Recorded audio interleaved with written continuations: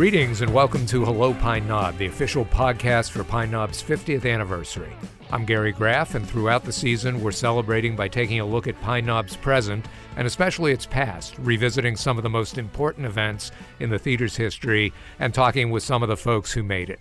After 50 years and more than 3,100 events, there's more than we'll be able to jam into these episodes, but hey, that's why there's a next season. In this episode, we're going to be talking about the return of the Pine Knob name, and looking back at the very first show with David Cassidy.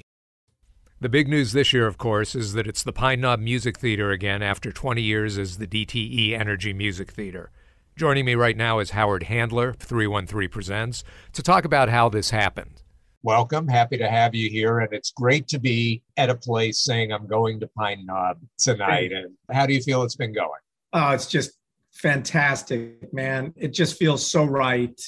We worked very hard to set the wheels in motion to bring Pine Knob back to the community, and the response has just been overwhelming. Everybody's pretty jazzed. What is that connection you think exists between the people who are coming here to Pine Knob and the Pine Knob name? I think that we all associate Pine Knob with some of the most legendary good times that we've all had, coming of age, seeing artists that you just absolutely, care for, are passionate about, memorable times with friends. And I think that the Pine Knob name always meant something to people. DTE was a terrific partner. They carried on the tradition. But by changing the name, what we learned is it kind of took something away from people. And the artists themselves, they always speak the truth. And they're the ones that get up on stage. And it's where the name of the podcast comes from, Hello Pine Knob. Unabashed, unapologetic. That really resonated with us. And, I think this, it's also very personal for me. I was a ranger in the summer of 78. My sister Missy got me a job. She was an usher. And, some of our friends were working at the venue.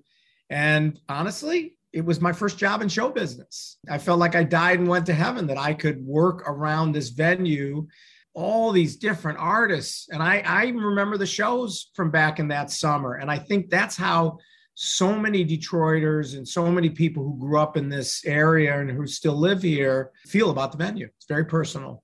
Have to manhandle people ever and drag them out because they were misbehaving? Not hardly. I was probably the least intimidating and least effective security guard. I did have that big flashlight that the Rangers used to carry. But for the higher risk shows, for Big J Giles band show or a Bob Seger run, we had the Russ Never Sleeps tour come through for a handful of nights during that summer. They would put me backstage because they didn't want me to get trampled or killed. I mean, I actually even got pushed over. We tried to build like a wall between a bunch of fans and Engelbert Humperdinck's limousine, and somebody figured that they could break through with me. So I got the job, but it was, my destiny was not to be in security. As we look forward to more years of Pine Knob, as Pine Knob, what can we anticipate? We're going to book the very best talent that's touring every single summer, no matter what. And on some levels, that's just the foundation. That's what people expect. What's interesting about Pine Knob is it was the very first of the big amphitheaters that programmed pop and rock and country and hip hop and R&B and all that. But it's not the biggest anymore. There's a bunch of amphitheaters that are bigger. I think that we'll continue to add features and different experiences to the venue to continue to march ahead into the future. There's interesting technology. We experimented with a cool audio technology last year called Mix Halo. So I think that there's a lot of latitude to make it this must-visit destination for music lovers and people that just like to get a great show under the stars every summer. So we're going to keep working hard to challenge ourselves. Well, we will look forward to all of that. Howard Handler from 313 Presents, thanks for spending a little time with us. We're going to go talk about that very first show now, David Cassidy, which I know you weren't at, but still felt the spirit of.